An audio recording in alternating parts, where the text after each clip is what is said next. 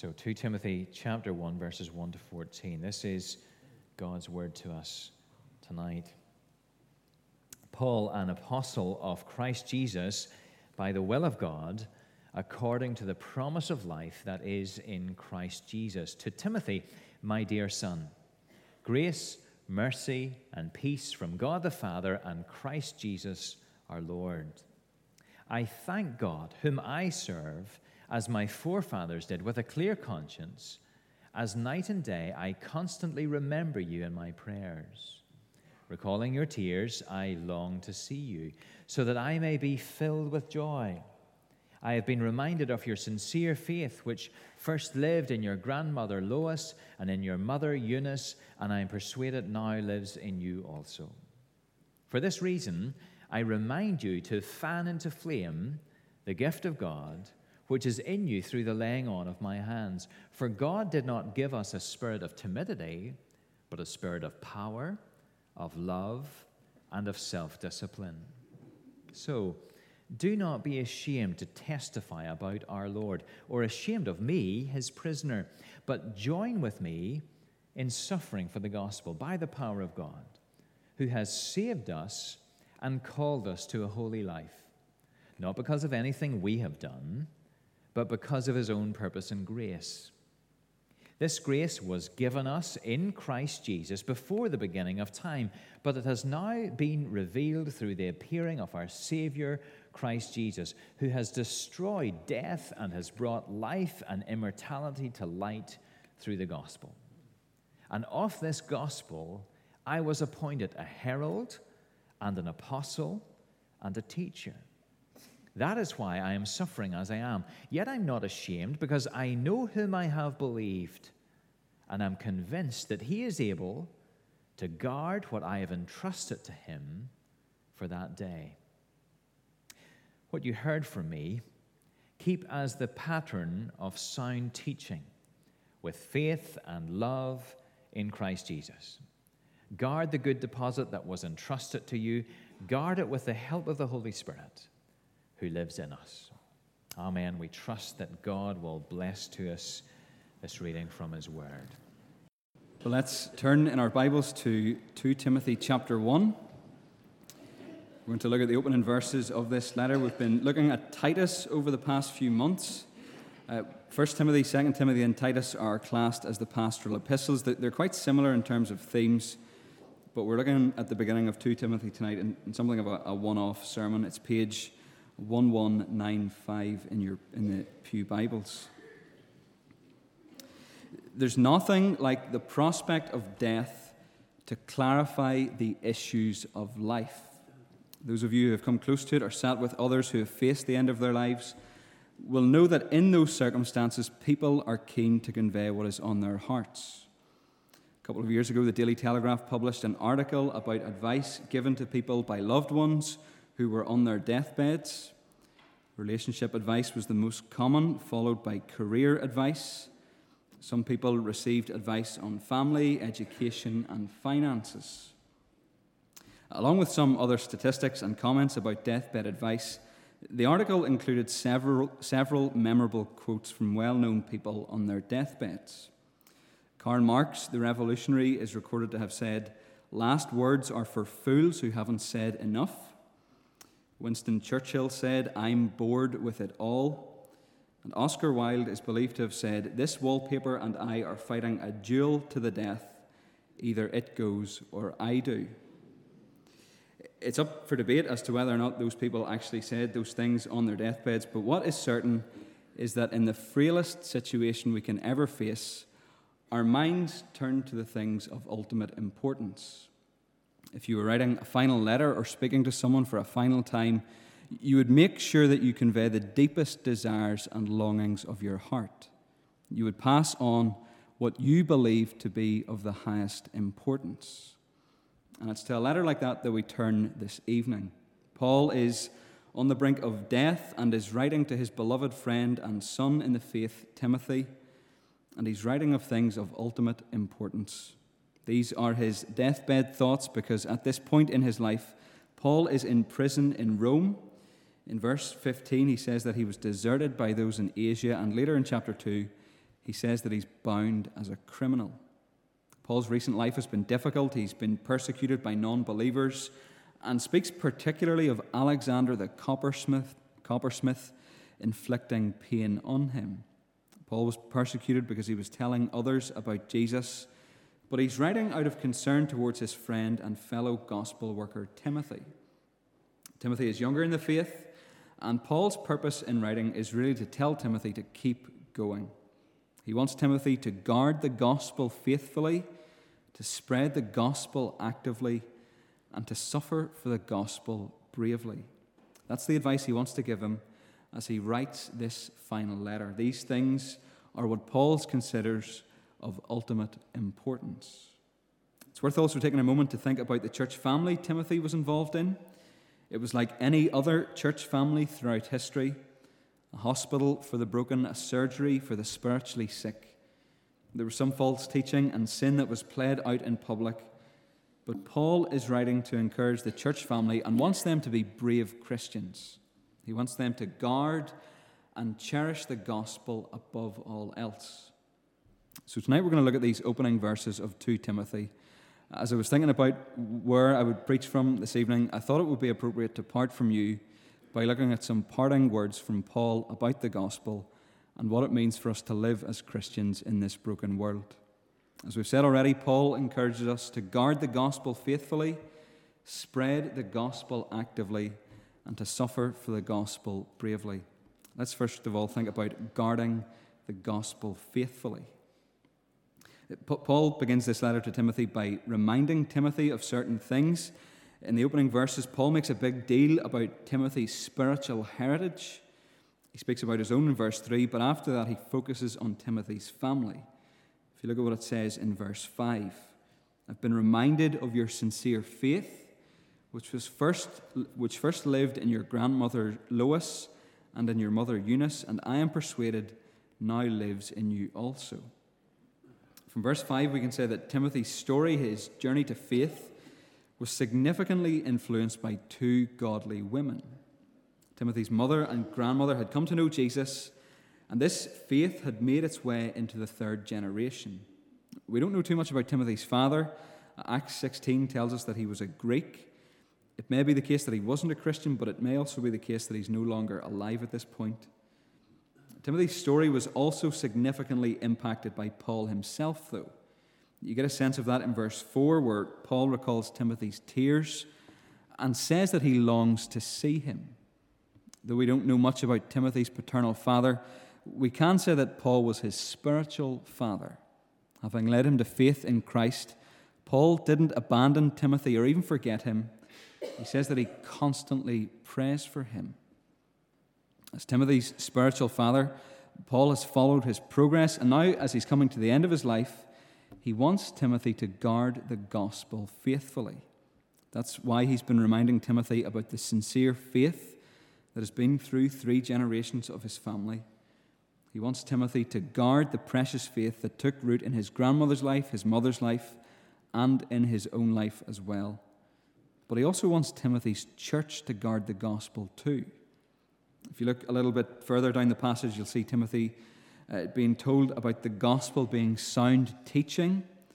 Verses 13 and 14 say, "What you heard from me, keep as the pattern of sound teaching with faith and love in Christ Jesus. Guard the good deposit that was entrusted to you. Guard it with the help of the Holy Spirit who lives in us." Timothy is to continue to guard the gospel and keep what Paul taught him at the center of all that he does. And notice that the gospel is a positive message as well. It's sound, which means it's healthy. It's life-giving. It's the emergency oxygen that we so desperately need. It's a good deposit. It's precious. It's unique. It's to be guarded.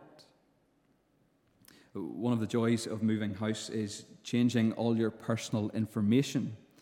I've been chipping away at it over the past couple of weeks. It's quite a time-consuming task. You have to notify whoever needs notified that your address is changing.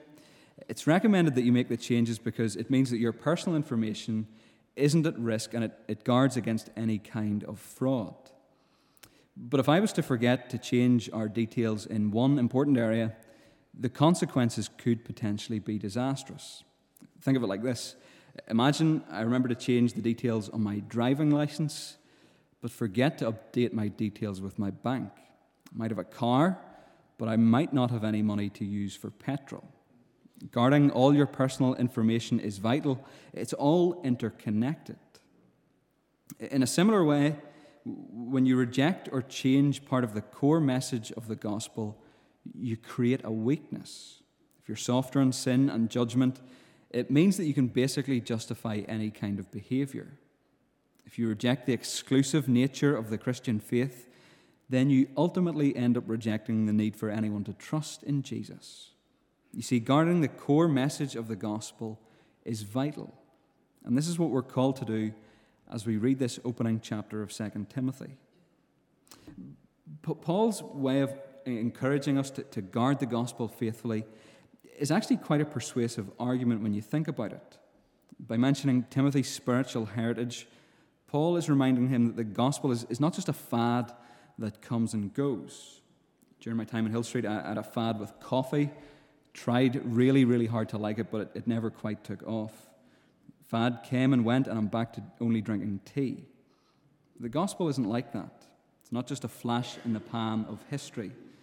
People before Timothy believed in and followed the Lord. Paul is using this to strengthen Timothy's faith, and by doing so, he's hoping that Timothy will guard the gospel faithfully. Thinking about our own spiritual heritages helps us guard the gospel faithfully too, doesn't it? Some of you here tonight are sitting in the same pews that your parents, your grandparents, maybe even your great-grandparents sat in. People before us who believed in and followed the Lord. Family members and friends who are now gone, but who guarded the gospel and gave this church such solid foundations. 2 Timothy 1 is saying that you need to do the same thing as the previous generations. You need to guard the sound teaching faithfully so that it's passed on to the next generation. It's really important for us to hear this because we can so easily move from knowing the gospel to assuming the gospel. And when we move to assuming the gospel, then we're in a dangerous place because the next step is to forget or reject the gospel. So we've got to guard the truth faithfully. These final words of Paul to Timothy are a challenge to us to guard the gospel, but they're also a challenge to spread the gospel actively. Guard the gospel faithfully, spread the gospel actively. After Paul has written about Timothy's spiritual heritage, he encourages him to be active in speaking about Jesus.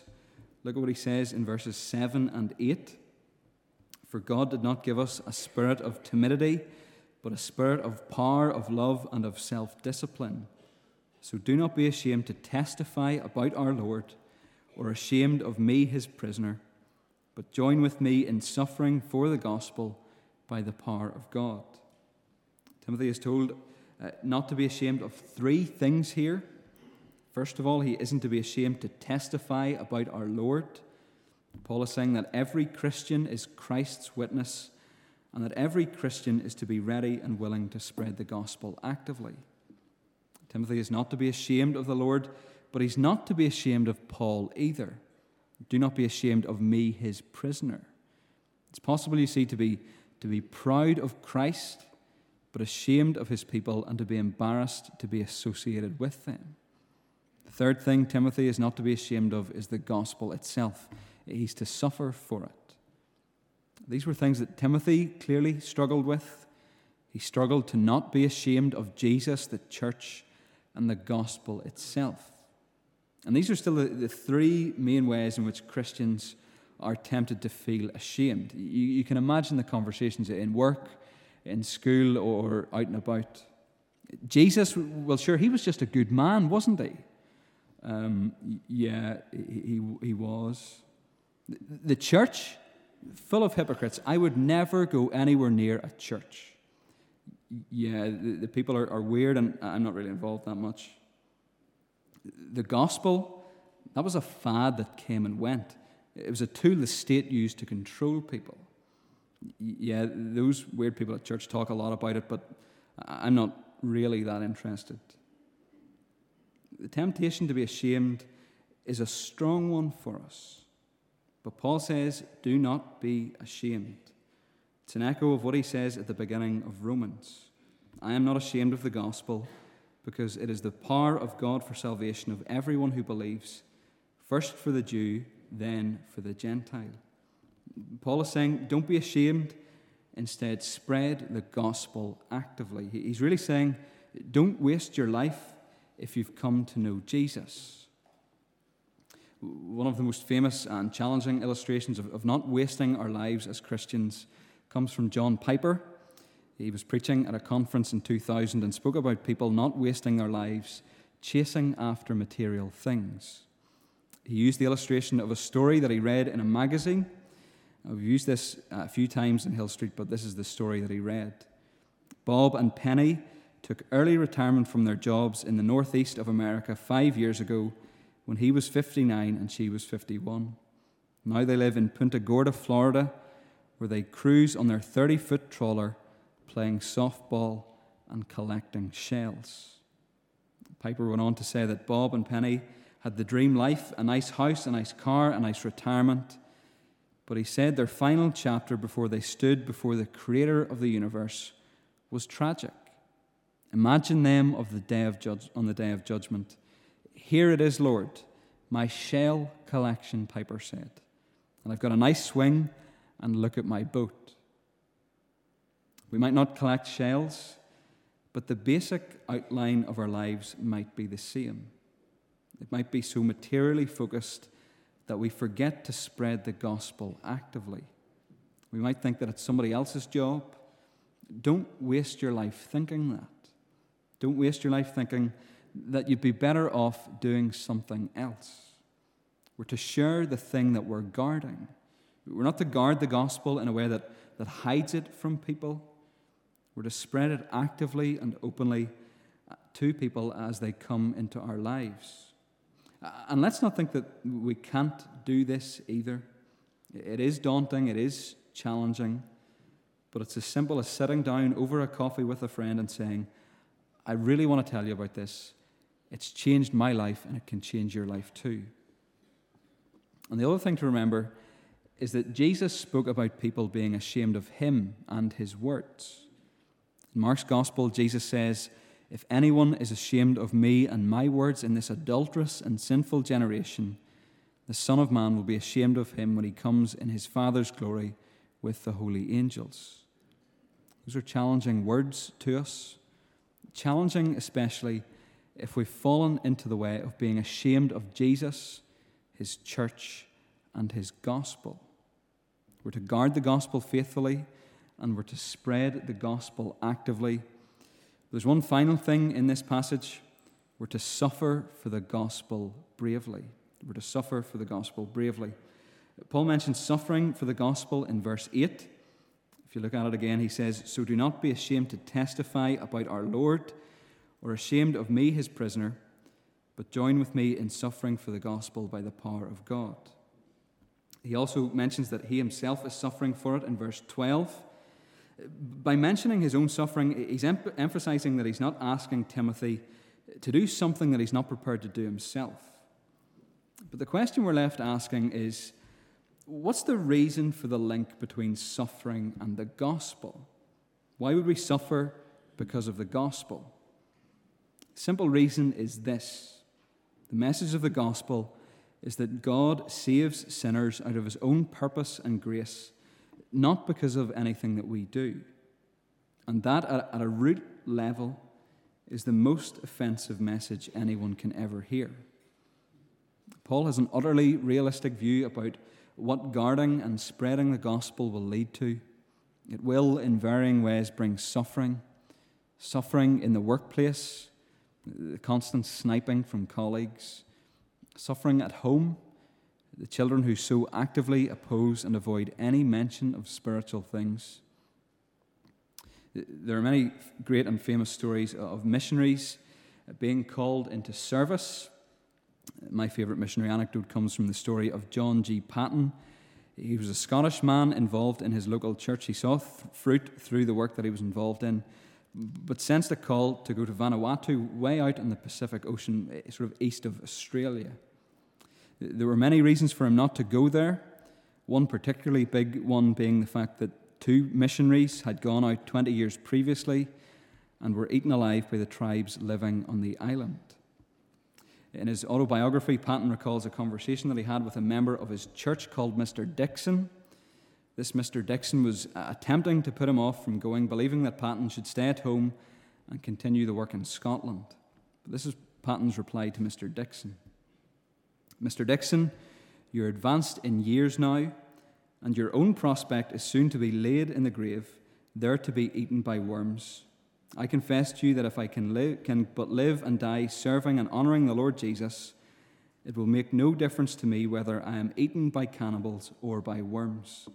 And in the great day my resurrection body will rise as fair as yours in the likeness of our risen Saviour. The danger for us in suffering for the gospel is perhaps not that we'll be eaten by cannibals, but it's perhaps that we would be swallowed up by culture.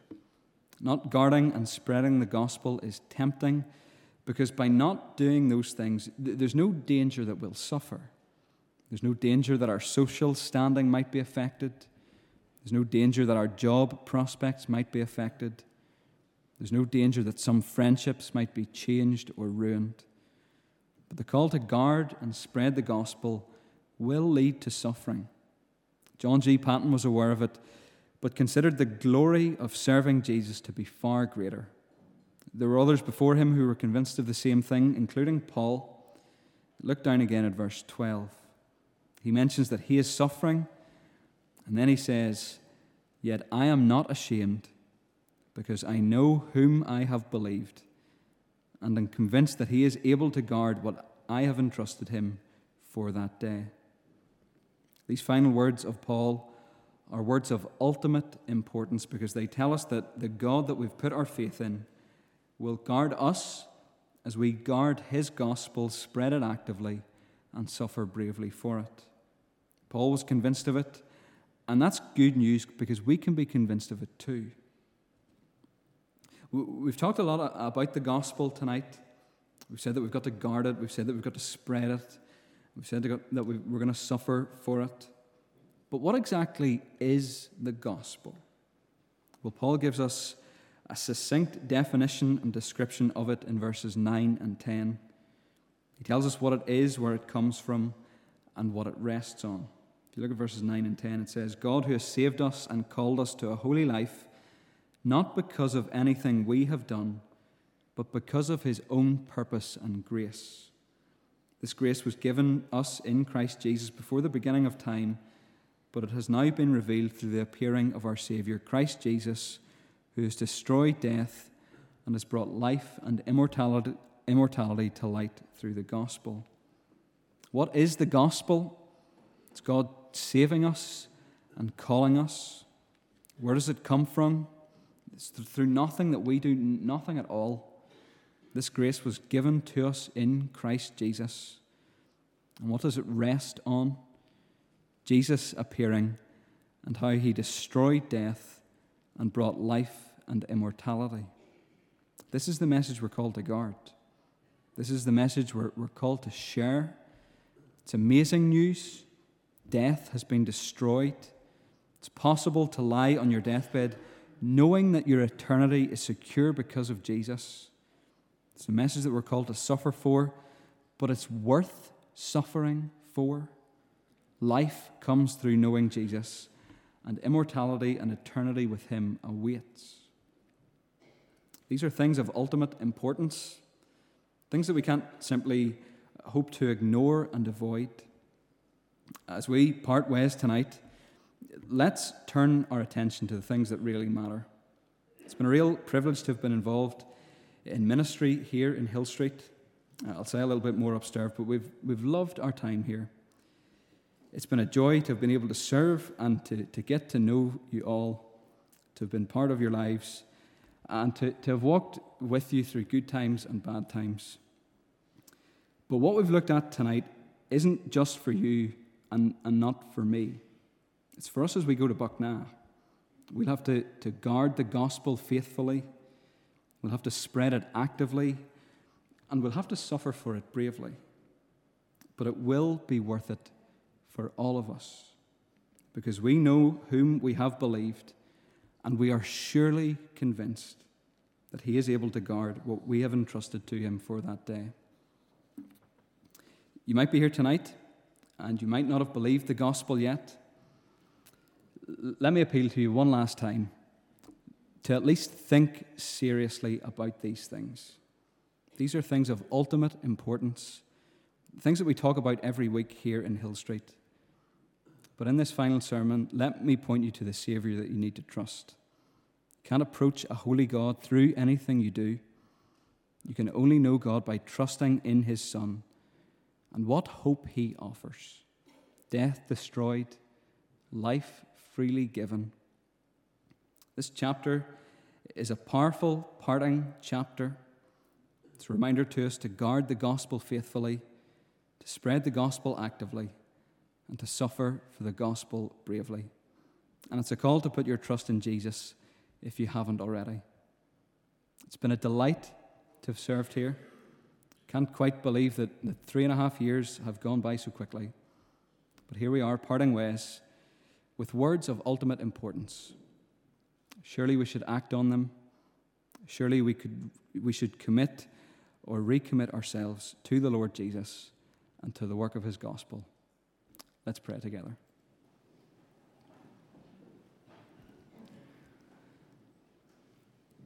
Lord, we want to thank you for the encouragement and challenge of these words. We want to thank you for the gospel which provides us with hope and life.